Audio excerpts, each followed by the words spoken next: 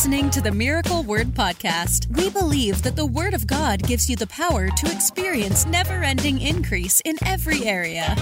If you're ready for revelation that will take you to the next level, you're in the right place. Here's your host, evangelist, author, and founder of Miracle Word University, Ted Shuttlesworth Jr.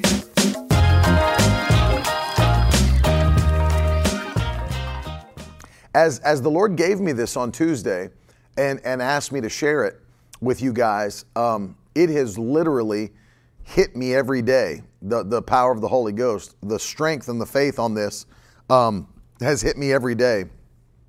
Today's going to be no different. Actually, if you got my message this morning, I saved the best for last.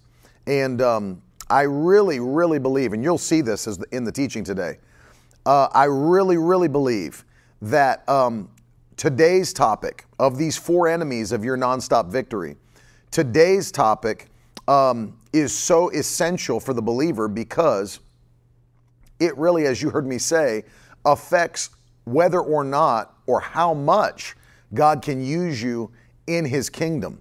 And hey, Jamie, every one of us, every single one of us are workers that God has anointed. Every one of us. And by the way, as you're getting on with me today, share the broadcast this morning and let somebody know.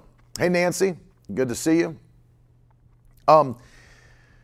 It's so vital that we are in position. You know, when you get the eternal mindset that Jesus is coming so soon, that people are not ready for heaven, when you get that kind of an eternal mindset and recognize that people need Jesus, and not just that they need Jesus, but that you might be all of Jesus somebody ever sees. You know, and in fact, that's a great thing to keep in your spirit all the time. I might be the only Jesus anybody ever experiences. I might be the only Jesus anybody ever gets. And, you know, people come from broken homes and relationships and rough lives and things that the devil's used to try to destroy them. You know, it's amazing because, you know, if you grew up in a good home, it's almost unthinkable to you to imagine this, but it's almost like, you know, you got people that come out of places where no one's ever told them they love them. You know, they come out of places where there was abuse, physical and verbal, emotional, and nobody's ever really shown them love or acceptance. People have been beaten down, and it's like, you know, they don't have the kind of environment that you may be blessed to have. But man, you might be the only Jesus that people ever see. And so it's so important that you're in position to be that anointed worker in the kingdom God's called you to be. And that's why we're dealing with this. And we're going to hit this final enemy of nonstop victory in your life. And without a doubt, this is such a slimy trick of the enemy. I'm going to start with you again today. I'm going to start in Romans chapter 12. And I've got a bunch to give you, and I know you have your notes ready and everything. But we've got to capture this, the mind of God on this, because there's work to be done. And you're anointed. You know, you are anointed. In fact, that's one thing the devil tries to lie to people about. You know, well, who do you think you are? Look at all the things you've done in your life. Look at where you've come from. You know, don't get too high on the horse, you know. And then the devil talks to you like you're nobody, tries to make you feel like you're nobody, tries to make you feel useless. And it's a lie from hell. You are anointed. You are anointed. In fact, let's start with that today. Put it in the comments. I am anointed. Do you know, you don't ever have to wonder whether or not you're anointed. Am I anointed today? Am I anointed? Have I been anointed this week? You don't ever have to wonder if you are anointed. The Bible is very clear that if you are a Christian, if you're a believer, you are anointed. Thank you, Jesus. You are anointed. You don't ever have to wonder about it. You are anointed. How is that? The reason it's true, good morning, Carrie. The reason it's true is because the Bible tells us very clearly that your body is the temple of the Holy Spirit. He lives in you, He dwells in you. Well, The Holy Spirit is the anointing. Holy Spirit is the anointing. Did you know the Bible says in Acts 10:38 that God anointed Jesus with the Holy Ghost and power? So the Holy Ghost is the anointing. If you've got the Holy Spirit, which you do as a believer, then you don't ever have to wonder. You don't ever have to doubt, well, am I really anointed to do this? Am I really anointed? Yes, you're anointed. No question about it. And any devil that would tell you you're not, any lying spirit, you just rebuke that thought. Rebuke it. Say in the name of devil, you're a liar. I am anointed. I mean, you ought to get up, look in the mirror and say, you are anointed to accomplish your purpose. You're anointed to accomplish your purpose, and you are. You are. Hallelujah. I am anointed. So never doubt that. You have everything and more that it takes to accomplish your purpose. You don't have just enough. You've got more than enough to accomplish your purpose. That anointing overflows out of you. Did you know the Bible says in Ephesians chapter 3 and verse 19 in the Amplified version that you become a body that is filled and flooded with God Himself. Hallelujah. You become a body. It says that you have the richest measure of the divine presence. Whoo! Think about that. The richest measure of the divine presence. That you are filled and flooded with God Himself. If you've gotten on and you haven't shared this yet, share this today. Help somebody today to get that kind of knowledge, understanding, and encouragement that you are filled and flooded with God Himself. The richest measure of the divine presence. That'll make you run around your house. Thank you, Jesus. And so the enemy knows that you're anointed. He knows that you have the power of the Holy Spirit at your disposal. He knows that. In fact, the enemy fears you greatly. You know, we get this idea, we watch movies that Hollywood produces and, people are afraid of demons and stuff that's haunting their house and, paranormal activity and all this other stuff. The devil is greatly afraid of you. Greatly afraid of you. Oh, yes. There's no question about that. Look how the devil responded to Jesus. I mean, a legion of demons responded to Jesus, ran from the graveyard to the shore, bowed down low before Him, and begged Him not to torment or harass them. The devil, demons, an army of demons, was greatly afraid of Jesus. Well, guess what you have? Christ in you, the hope of glory. You're filled with the same power Jesus was filled with, you're filled with. The devil is greatly afraid of you, of your potential, your power, the anointing, the purpose God placed on your life, your position, seated in heavenly places with Christ Jesus. The devil fears you. He's in terror of you and your life and your family.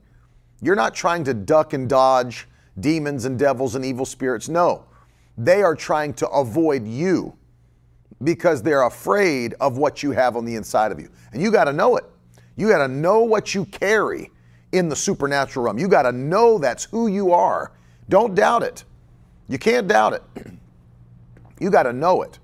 Know who you are in Christ. So we've dealt with these areas this week. And I'll tell you, if you can, go back and listen to these again and again. We're making a playlist on YouTube for you to go back, if you would. Those that listen to the podcast, you can listen to these 4 episodes over and over.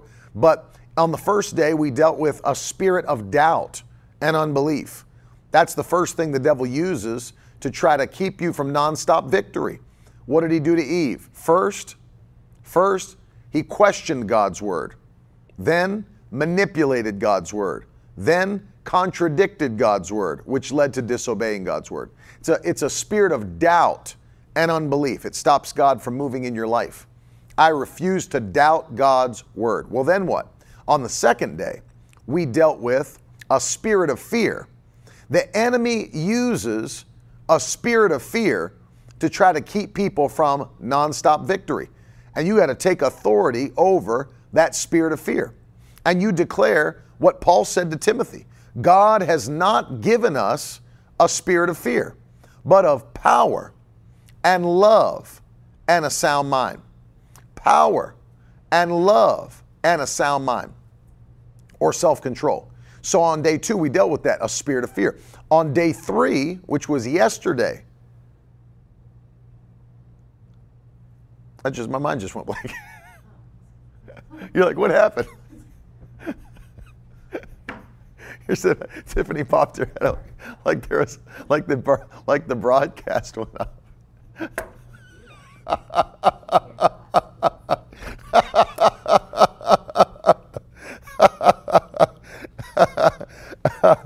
Oh,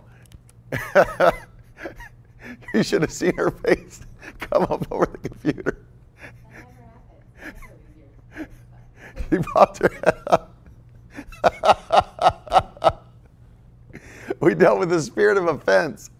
Yesterday we dealt with the spirit of offense that the devil tries to use against you. And, you know, somebody put in the comments yesterday that I think it was John Bevere that wrote the book, The Bait of Satan.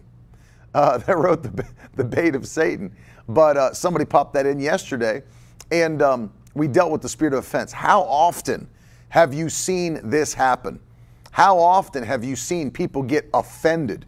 How often have you seen people get bent out of shape, leave their church, talk about their pastor, talk about their brothers and sisters in Christ, you know, spreading lies, spreading rumors, spreading gossip? How often have you seen this happen? The devil tries to use a spirit of offense.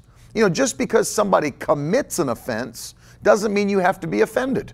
Just because somebody does something, yeah, Erica, that is a great book. Just because somebody commits an offense doesn't mean you have to be offended. Patricia said, my entire church was destroyed from this. That's very sad to see that people are falling into that trap of becoming offended. Falling into the trap of becoming offended. It's a wicked thing because the Bible's very clear that we have to make room for one another's faults, that we've got to forgive one another, even if it's valid. You know, even if somebody really did do something against you, you got to forgive. Make room for their faults and move on. Don't allow bitterness to creep in, unforgiveness to set up shop in your heart. So we dealt with that yesterday. And it's a very, very devious trick of the enemy to get Christians to fall into unforgiveness and bitterness and all these things. Destroys your life and keeps you from nonstop victory. Today, on part 4, I want to hit you with this, what I believe is one of the most dangerous things, and that is an apathetic spirit of apathy. Spirit of apathy. That's today. That's number 4. A spirit of apathy. You see people getting apathetic in the kingdom of God. What a mistake. What a danger. What a danger. The book was titled "The Bait of Satan," that was in the comments yesterday on the spirit of offense. But get this now. Number 4 is the spirit of apathy, an apathetic spirit, an apathetic mindset, apathetic lifestyle. It has to be dealt with. Has to be dealt with. And let me explain to you why this is so dangerous. I was teaching one time on how to be a successful soul winner. And as the Lord was showing me things, what does it take to be a successful soul winner? Well, number 1, we know that it's going to have to take boldness for you to step out and boldly tell people about Jesus and share the gospel with them. It takes boldness. No question about that. It takes wisdom. God has to give you the words to speak. Do you know, it's not just the gospel message, but many times as you're dealing with somebody, the Holy Spirit will give you words to speak in wisdom that will touch that person's heart, bring them to Jesus. So it takes boldness, but it also takes wisdom. Also takes wisdom. But what else does it take? Urgency. It takes urgency. Knowing time is short. Time is short. And I got to get this work done now. I can't wait 20 years to accomplish my purpose. I got to get this work done now. It takes urgency. But what else? Number 4, it takes compassion. It takes compassion. And that is the opposite of apathy. When you get into that spirit of apathy, you just stop caring about what's going on in the world. You stop caring about what people are dealing with. You kind of put life on cruise control. You put your blinders on, and not in a good way. And you ignore the needs of men. You ignore the needs of families of your generation, of your area. And you don't care. People get apathetic in the kingdom. And they just, as long as I'm doing fine, I don't care how anybody else is doing. And that's a trick of the devil, because it takes you out of God's plan. It takes you out of God's plan. You cannot have an apathetic spirit. You cannot operate that way. Let's see, what is the actual definition in the dictionary? A lack of interest, a lack of enthusiasm, a lack of concern. Think about that now. That's the dictionary definition. Apathy, a lack of interest, a lack of enthusiasm, a lack of concern. And that's what people show when they fall into this trap. Good morning, Lena. That's what people show when they fall into this trap of an apathetic spirit. They have a lack of interest of what's going on in the world, what's going on with people, the plight of man, a lack of enthusiasm. They just don't care. I don't care to invite anybody to church. I don't care to win souls. I don't care to, I got so much on my plate. I'm just worried about me. Lack of interest and a lack of enthusiasm and a lack of concern. A lack of concern. They're not concerned. They don't care. Oh yeah, my neighbor's going to hell. I don't know. I can't do it. They don't care. And that's a trick of the devil, to keep us in a place where we just don't care about what's going on around us. And there are many. Now listen, it's not just Christians. There are whole churches. No, not under depression. There are whole churches that literally don't care about the lost. They don't give altar calls. They don't do outreaches. They don't reach or even put in place things for their people and give them ammunition to reach the lost, to pray. They don't pray for the lost. They don't reach out to the lost. They don't ask God, empower me to be a soul winner. Empower me to see new people come into your kingdom. I'll tell you, that's one of the things we're getting ready to do this weekend at Miracle Word Church, is we're getting ready to empower our people to believe God supernaturally. And I've got people watching right now from our church. We're getting ready to believe God supernaturally to use us in 1 week to bring people to Jesus. And we're going to set our faith for people that we know, people in this area, people God may lead us to believe and pray for them, and then bring them on Easter Sunday to be saved and to be changed by God's power. We're going to set our faith. We're not just praying, God save Florida. That's a useless prayer. God save West Palm Beach. That's a useless prayer. Be more specific than that. And we're going to put something in every person's hand this weekend, something that Billy Graham used for many years called Operation Andrew. And we're going to put down as many names as we can. If we can fill out 10 names, there's 10 lines on the card. There's 10 lines on the card. We're going to put down 10 people that we can think of, that we know, that we talk to, that are not serving Jesus. And we're not just going to put their names down, but we're going to covenant to pray for those people.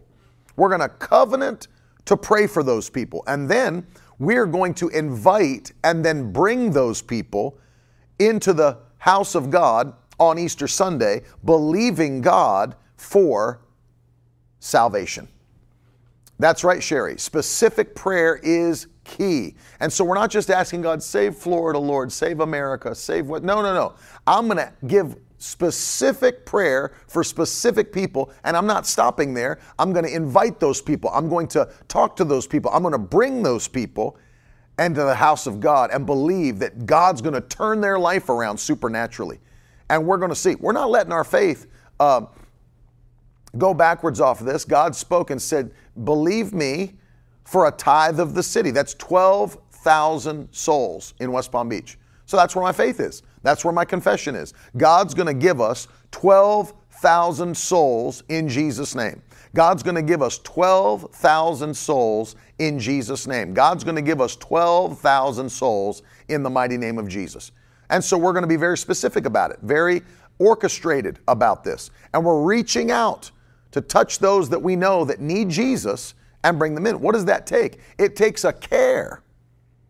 Look at Amanda and Marco said, I accepted Jesus during an Easter service. I accepted Jesus during an Easter service. Praise God. And we're believing for the same. People that don't know Jesus, are coming into the kingdom by the power of the Holy Ghost in the mighty name of Jesus. We're going to be faithful workers. Well, you can't do that if you have a spirit of apathy, a spirit that doesn't care. As you've probably heard for many years, it's an us for, no more, shut the door mentality. Do you know, there's churches I've been to, they don't want new people coming in. That's a bother. You know, who are they? What are they doing here? They actually have that attitude. They'll see new people come into the church and say, who are they? What are they doing here?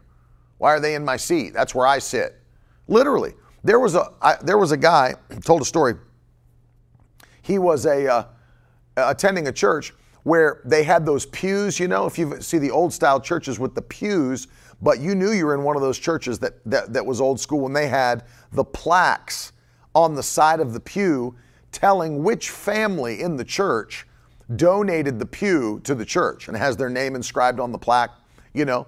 And a visitor came in and didn't know anything like that, didn't know that families had donated pews. And the visitor came in just wanting a good seat, went down and sat in a pew closer to the front.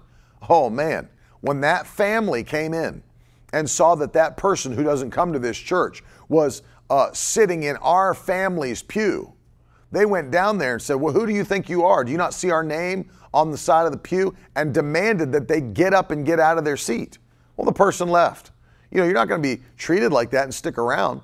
So here's the mentality. People have more desire to have a reserved seat with their name on it than they do to see people getting saved or coming into the kingdom, people being added to the church. Unbelievable. But see, that's an apathetic spirit. They don't care. They don't care. And I had you go to Romans chapter 12 because I want to read this passage to you. Listen to this. I'll read Romans 12, verses 9 through 11. Let love be genuine. Let your love be genuine. Abhor or hate what is evil. Hold fast to what is good. Love one another with brotherly affection. Outdo one another in showing honor. Look at verse 11. Get this in your spirit now. Verse 11. Do not be slothful in zeal.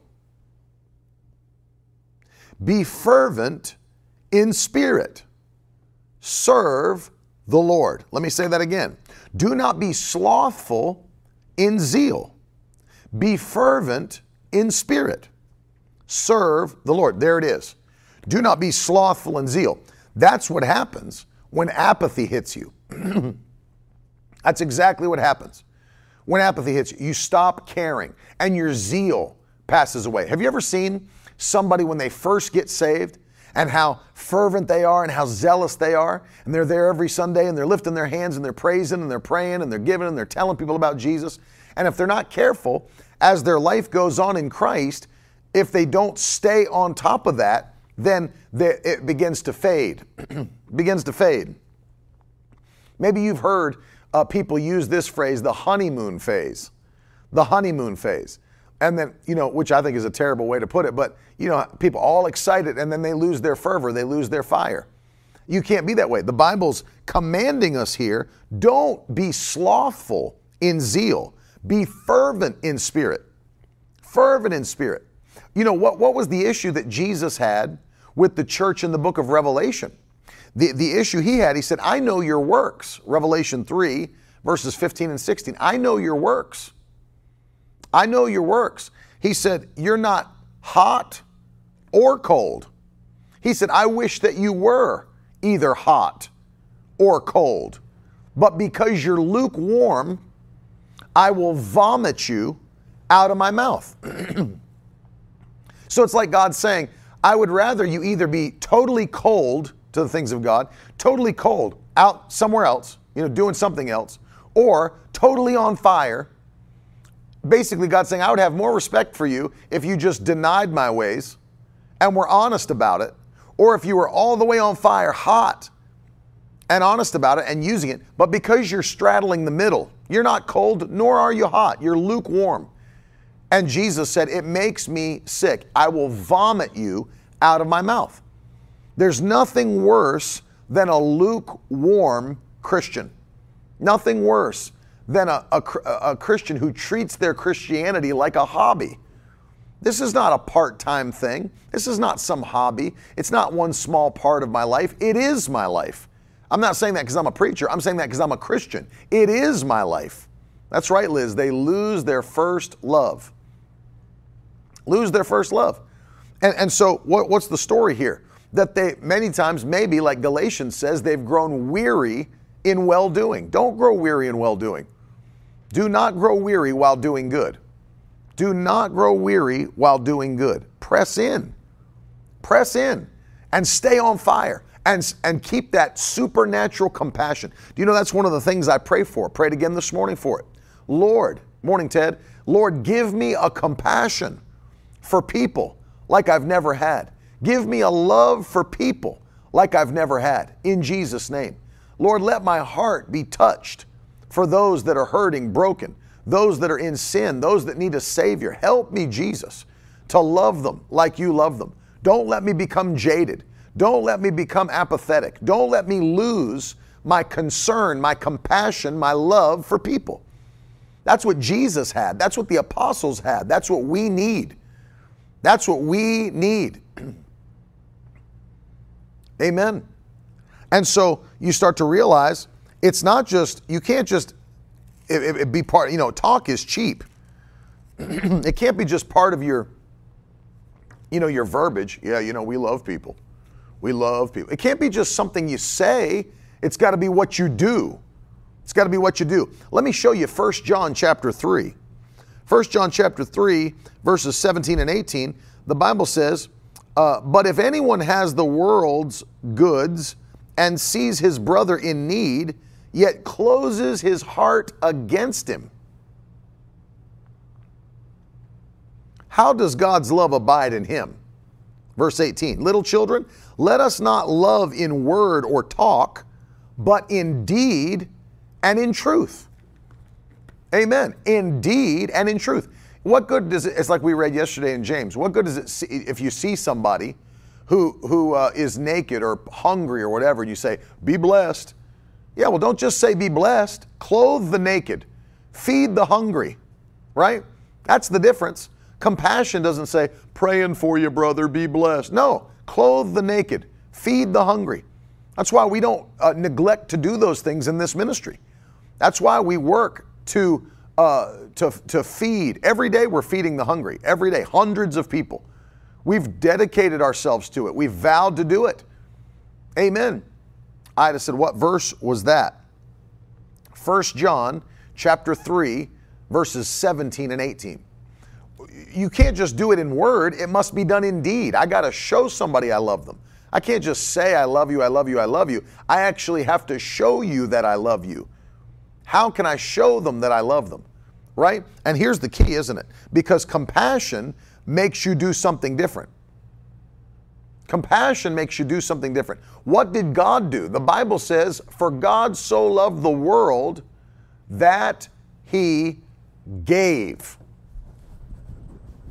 Amen. Let me fix my mic.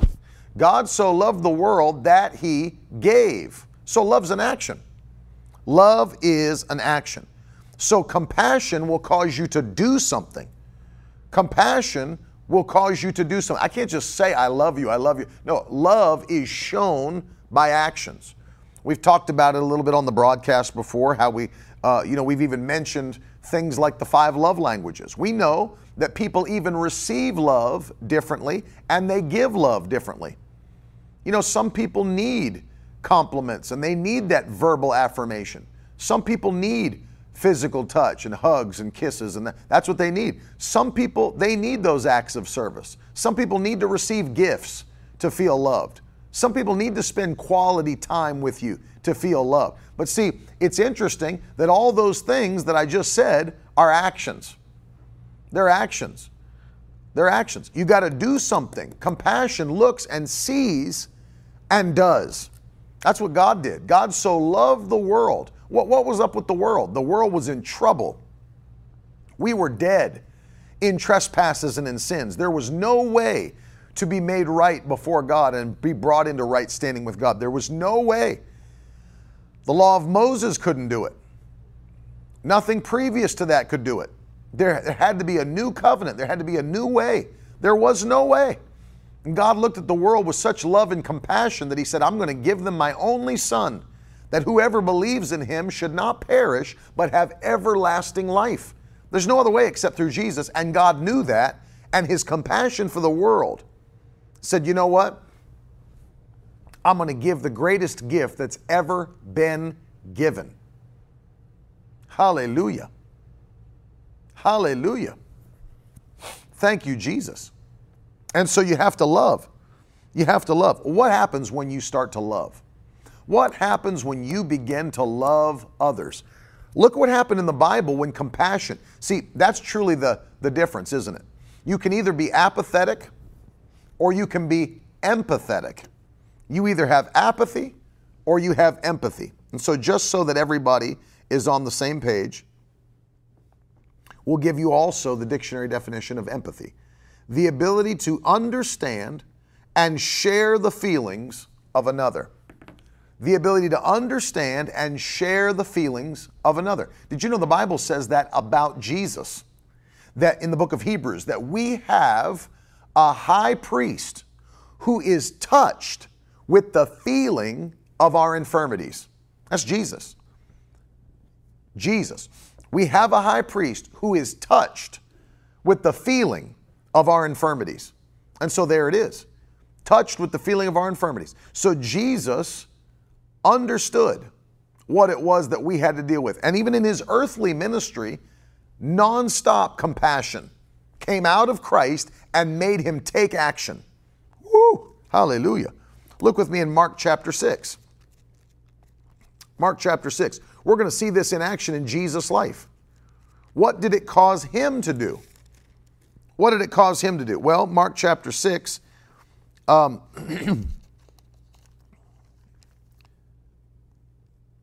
read you verses 33 and 34. Now many saw them going and recognized them, and they ran there on foot from the towns, all the towns, and got there ahead of them.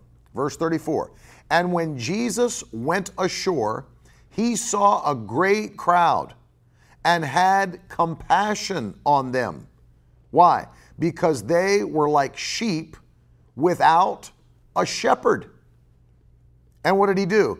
And so he began to teach them many things. Look at that. The great shepherd began to shepherd them. What caused him to do that? The Bible says, and he had compassion on them because they were like sheep who had no shepherd. So what did he do? He began to teach them many things. You know what Jesus did? Started discipling people. Started discipling people. I love you. I have compassion on you. So let me teach you. Let me teach you. You see that? His love, his compassion caused him to reach out and train and teach those who were like sheep with no shepherd. See, that's the thing. You even talk about soul winning. Soul winning. God didn't call us to just have converts, make converts. No, that's the beginning. He called us to make disciples. That's a whole different ball game. Called us to make disciples. That's beyond praying a prayer. That's beyond hearing the gospel and coming and raising your hand and coming to an altar, praying a prayer and coming into the kingdom. That's like being birthed out of your mother's womb. But what's necessary after that? You got to raise children. You don't just birth children, you raise children. And that's the same in the kingdom. You don't just make converts, you make disciples. That's raising the children. That's taking them from being an infant in Christ. That's taking them from being a baby in Christ, immature in Christ, teaching, and building them up through discipleship until they're mature in Christ. That's discipleship. And let me tell you something, that's the important part. That's the important part. And I've never understood why churches, they just are happy to see a number and then they throw, well, if they're meant to come back, they'll come back. If they're meant to be here, they'll be here. We're just starting as a church. Miracle Word Church is last week was our first Sunday ever. We're just starting as a church. But you better believe that we've already got things in place, systems in place, so that we don't have things fall through the cracks. I don't want things falling through the cracks. And so we have systems in place. Listen, I put systems in place as an evangelist to say, listen, if I go to a church and they don't have a proper follow-up program, they don't have a proper discipleship program, I'm not letting things fall through the cracks anymore. I'll disciple them myself. And we built our discipleship program while we were still only evangelists. And now we're incorporating it in our church and evangelism. Both. Because I don't want anybody falling through the cracks. Amen. Hallelujah. And so the thing is, when you look at it, it's very interesting because it's like churches saying, we're really interested in having babies, but we're not really interested at all in raising them. That's that mindset. So it's enough for them if you pray a prayer. We were at a church one time. People came to the altar to be saved, but then we noticed after the prayers were prayed, no ushers talked to them, directed them anywhere, no literature was given to them, nobody prayed with them, nobody took their information. So what happens? Well, I don't know, but we asked the pastor after the service, hey, we noticed that after people got saved today, nobody talked to them, nobody got their information, nobody followed up. He said, yeah, if they're supposed to be here, they'll come back. It's like, what? That's like saying, we just had a baby and the doctor put it over on that table under the lamp. But if that baby needs to breastfeed, it'll crawl over here and find its mom and come eat. No, you got to pick that baby up. You got to bring that baby to the mom. You got to lay that baby on the mom's body. Amen. The baby gets a little older. You still don't do that when a baby's 9 months, 1 year. You don't do that. Well, if my little 1-year-old's hungry, they'll cook something. They'll make something in the microwave. No. Get them out of the crib. Put them in their seat. Open up the baby food and feed them with a spoon. Feed them with a spoon. You have to do it. They're not doing it for themselves. It has to be done. You can't let these things fall through the cracks. Because if you did that in the natural, if you did that with a real child, Child Protective Services would come and take that child away from you because that's a form of child abuse. And I'm sorry to say this, we have a form of spiritual child abuse going on in the church world because people are not being properly discipled, trained, equipped, and matured. And we just think, oh, they'll find their answers. If they need answers, they'll get them. They've got the internet. No. They need to be spoon-fed. Paul said that. 1 Corinthians 3. There's no shame in that. Not everybody's at the same level. We need it. Can you imagine making fun of a baby because they have to breastfeed? Can you imagine making fun of a little 1-year-old because they have to be spoon-fed? Can you imagine that? Look at you. So dumb. Can't even pick up a spoon for yourself. Can't even get that spoon into your mouth. What's your problem? They're 1 year old. That's the issue. Their motor skills aren't even there yet to feed themselves. And then people they don't understand this is the same in the kingdom. And you've got people that they're not able yet. They don't understand what they even need. That's why we put it together for them. That's what a discipleship program does. We have people ask, where should I start reading the Bible? Are you going to make fun of somebody that's never been saved? So you don't know where to start reading the Bible? What are you, dumb? No, they're a baby. They're a baby. And they need to be shown. This is how you read the Bible. This is how you read the Bible. I was like, my cousin was having people saved out in the different places in Hawaii. And they came back, never been to church before, never had Bibles before, any of that, and came back to the service to tell him, so excited and so proud of themselves. Hey, guess what? I know what a chapter is now. I know what a verse is now. And we look at that and say like that's funny. But to them, they'd never opened a Bible. They didn't know what a chapter and a verse was in the Bible. They didn't know that. They didn't know where the books are or what the books are. They've got to be fed. And see, compassion causes us to do that. Jesus looked at them, saw they were like sheep with no shepherd. They needed to be fed. They needed to have spiritual food. Jesus said, I am the bread that has come down from heaven. The words that I speak unto you, they are spirit and they are life. So we put together our own discipleship program. We make our own calls. We make our own emails. We make our everything. We don't want anybody falling through the cracks. We're here to help you. We are here to raise you up in strength. We are here to establish you. That's what the church is for. That's what the ministry gifts are for the equipping of the saints. Hallelujah. It's what they're here for. Amen. Compassion makes room for other people's faults. I understand people are going to make mistakes. Got no issue.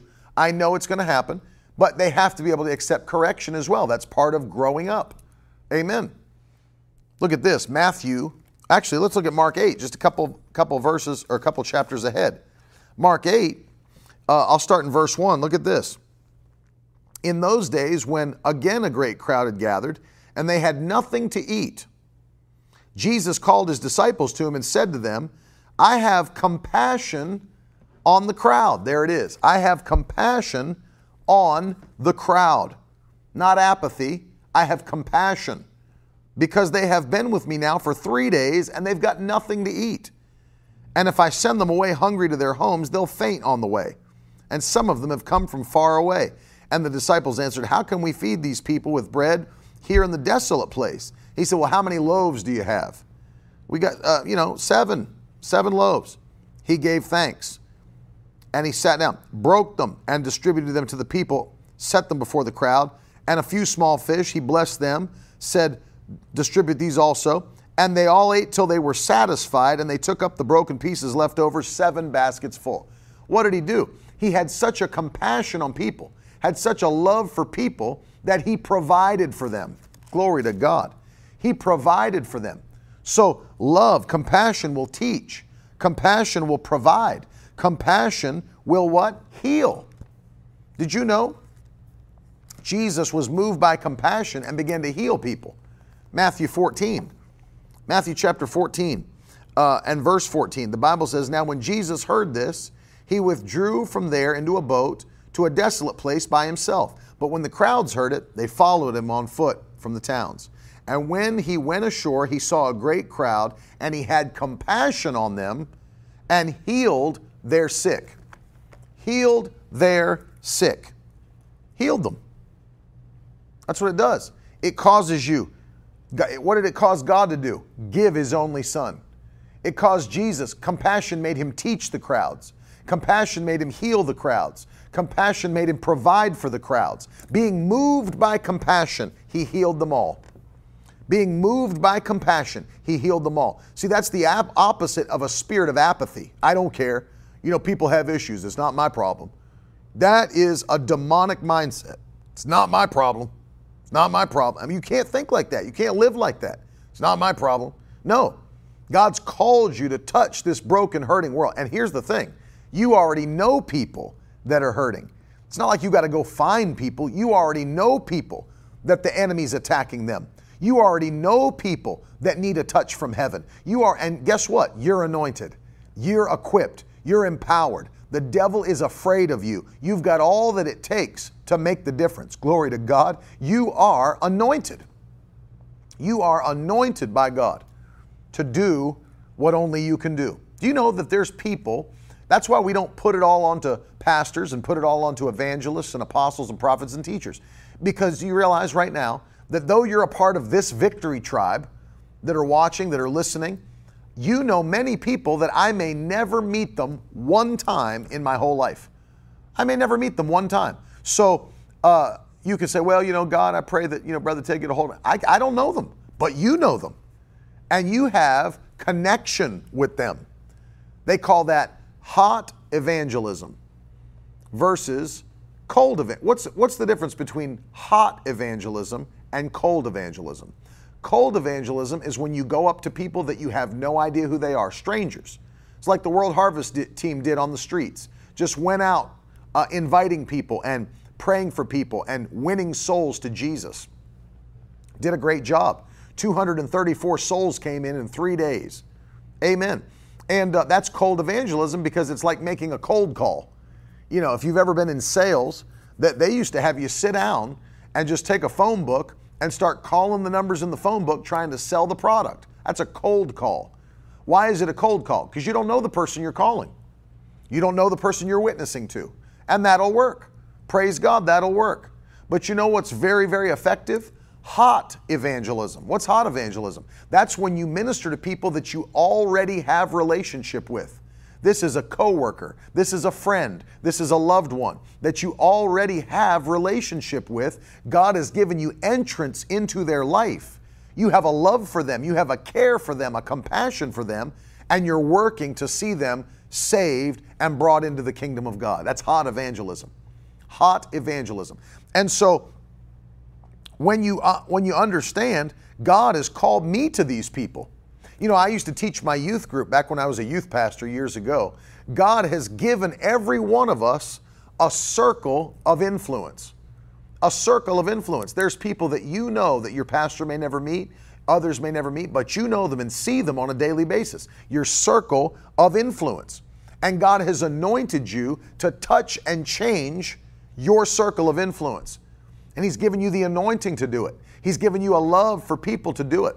That's why you have to guard yourself against that apathetic spirit. The devil would love. You know what that is? It's a form of selfishness. It's all about me. It's all about me. It's all about if I have enough. It's all about, am I doing well? And if I'm doing well, I don't really care much whether others are doing well. No. It's not about us. It's about those God has called us to. Amen. And so that's why when you get filled with the Holy Ghost, a different kind of love comes on you. A different kind of boldness comes on you. When you get saved, the Bible says that the love of God has been shed abroad in your hearts. Hallelujah. Hallelujah. I want you to put it in the comments today. I have God's love in my heart. Put that in your notes. Put it in the comments. I have God's love in my heart. I remember and you've probably heard me tell the testimony, but what's important about this testimony, yes, the testimony itself, the manifestation is amazing and wonderful, but the thing that brought me there is really the thing that makes all the difference. And that is, if you've heard me tell the story about the first time I ever saw a blind person healed, I was actually frustrated because we weren't seeing miracles like I wanted to see in our meetings. And so I began to pray about that. And I said, Lord, I'm asking you, give us miracles and signs and wonders in these revival meetings. And the Lord literally said, I heard it in my spirit, you've gone as far as you can go at your current level of prayer. That was the word that came to me. It was a rebuke, a correction, that the reason you're not seeing these things is because you're not pressing in the way that you should. Well, I didn't get angry about that or bent out of shape. I prayed more. And the first thing I did before my next revival service is I began to fast and pray. Fast and pray. I went on 21-day fast and pray and say, God, use me to see people changed and touched. Use me by your power. Use me for your glory. Began to fast and pray. And at the end of that 21-day fast, my very first meeting was at Higher Life Christian Center in Sussex, New Brunswick at the time. And so I got there and we were having revival, and that's the night that woman came to the service who had never been to church before, and no one had ever invited her before, and she came for the first time probably in her late 30s, maybe early 40s to church. And when I gave the altar call, she got saved. I mean, straight away, first one to the altar, gave her heart to Jesus. And then I said, we're going to pray and believe God for healing. And when she heard that, she went and got her son, Timothy, brought him to the front of the line and said, pray for my son first. He's been blind in his eye for 4 years. And he was 5 years old. For 5 years, and he was 6 years old. And she said, pray for him first. Well, I laid my hands upon him, and I'm telling you, listen to me, I am telling you, I felt the compassion of Christ come on me like I never had in my ministry, in my life. Something changed. Something shifted. I felt compassion. I felt compassion hit me. And it reminded me of that passage in Scripture that the Bible says, and being moved by compassion, Jesus healed them all. I felt a love for that boy. I felt a love for that boy. I felt a compassion for his situation. And I laid my hands on his little head and put my hand over his eye. I said, Lord, and I just began to cry out to God for him. Lord, restore his sight. Take all the glory for it in the name of Jesus. And I mean, when I took my hand off that little boy's eye, he said loudly, and his mom even heard, I can see you, just like that. Just like that. And when he said that, his mom collapsed to the ground and began to cry and began to thank God and praise God. First time in church. She'd never been to church before, and saw that in her first time in church, the Lord could heal her son of blindness. And it opened his eyes supernaturally, instantly, and she fell down and began to weep and cry at God's power, God's glory. And I'm telling you, how did we get there? It wasn't because I'm so great. It's because God is so great. But in order for God to use me the way that He wanted to use me, I had to step out into a compassion for people. I had to get my flesh out of the way through fasting and prayer and begin to ask the Lord, God, give me a heart for people. Give me miracles for the people. You're crying out. What would cause, think about this, what would cause somebody to not eat for 21 days and just pray for people that are not themselves? What would cause someone to do that? Compassion, a love for people. That's what causes it to happen. You know, that's unheard of. So I'm not going to eat any food for 3 straight weeks and just pray for other people, not myself. Just pray that God would touch other people. God would touch other people. What is that? That's compassion for those that are in need. Compassion for those that are in need. And that's what we have to have. A love for others. I refuse to become jaded.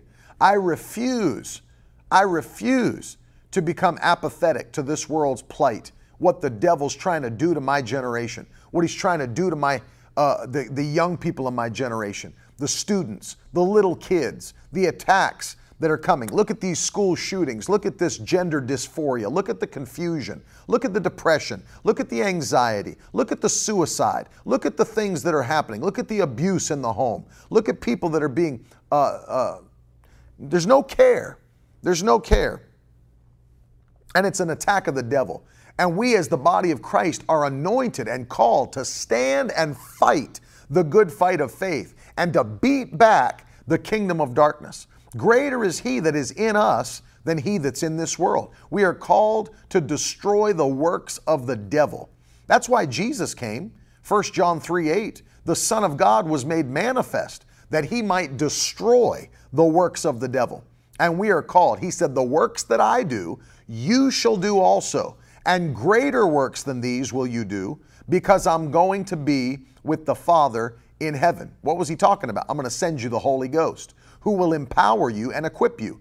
And so now we are called to do the same works that Jesus did, to destroy the works of the devil, to heal the sick, to see souls saved, to deliver those that are bound and oppressed in captivity. We're anointed and we're appointed to do that very work. You're anointed. Don't ever let the devil tell you you're not. That's our call. That's what we're called to be. We're called to do. And we are warriors in the kingdom of God. We are those that are equipped fully with the armor, with the shield, and with a sword of the Spirit, which is God's word. You're anointed today. Make that confession out of your mouth. I will never be jaded. I will never be apathetic. I will never lose my love. I'll never lose my care. I'll never lose my compassion. Make the confession. My heart is full of God's love. I love those that are broken. I love those that are hurting. I love those that are lost. And then just ask the Lord, God, today, make me an efficient worker in the kingdom. See, because here's the thing, and I'm finishing with this before I pray for you, and I'm going to pray for you. Here's the thing. If we miss this one, God has no ability to use us in the kingdom. How can He use people that don't care about people to touch those people? How can He use people who don't care about people to touch those people? He cannot do it. That's why you look at Jesus' example, and the disciple is never greater than the master. We are not greater than Jesus. We are not greater than Jesus. And if Jesus had to pray, and if Jesus had to fast, and if Jesus had to study, and if Jesus had to get alone, and if Jesus had compassion on those that were in need, then the same is true for us. We have to pray. We have to fast. We have to study. We must have compassion on those who do not yet have the truth of God's word operating in their life. And I'm going to tell you, this being our year of transformation, one of the things I'm asking God to do is transform our families, transform our loved ones, transform our coworkers, transform our friends until everybody around us is serving the Lord. Till we can say, as for me and my house, we serve the Lord. Not we will in the future, we do now. We all serve the Lord. That's going to be our confession in Jesus' name. And then what are we going to have to confess? It's the Lord's doing and marvelous in our eyes. It's the Lord's doing. Thank you, Jesus. Hallelujah. It's the Lord's doing and marvelous in our eyes. Thank you, wonderful Jesus. And we're going to see it happen. We're going to see it happen. Father, I pray for all of the Victory Tribe, those that are connected to this ministry. Today I'm asking you, in the final moments of this series that we did, that you put on my heart to do, we thank you in Jesus' name. Doubt and unbelief will never fill our hearts in Jesus' name. We will never be governed by doubt or unbelief. Faith is rising in every one of us. Even the faith we received this week from these teachings, our faith is on another level in Jesus' name. Faith is rising. Faith is rising. Doubt and unbelief, not a part of our life. Number two, a spirit of fear will not overcome and overtake us. For you've not given us a spirit of fear, but of power, love, and self-control. So a spirit of fear stays far from our homes and our minds and our families. We do not operate in a spirit of fear. Spirit of offense will never come upon us. We don't hold grudges. We don't have bitterness and unforgiveness in our hearts against those around us. We refuse it in Jesus' name. We walk in forgiveness. We walk in love. And Lord, we'll never be jaded. We'll never be apathetic in Jesus' name. We'll never be lukewarm. We will never fall away from the faith. We'll never, our hearts will never grow cold as Jesus prophesied. That's not our story. That's not our story in Jesus' name. We're on fire. We're the remnant. We're the ones that you can use for any good work. We're vessels of gold. We're vessels of silver. Use us for your glory, Lord. In the mighty name of Jesus Christ. In the mighty name of Jesus Christ, we thank you and we give you praise. We're going to another level in 2023. Thank you for miracles in March. Thank you for miracles in March. In Jesus' mighty name, we give you thanks and praise for it. If you believe it, shout amen. Throw some hands up and some fire up in the comment section.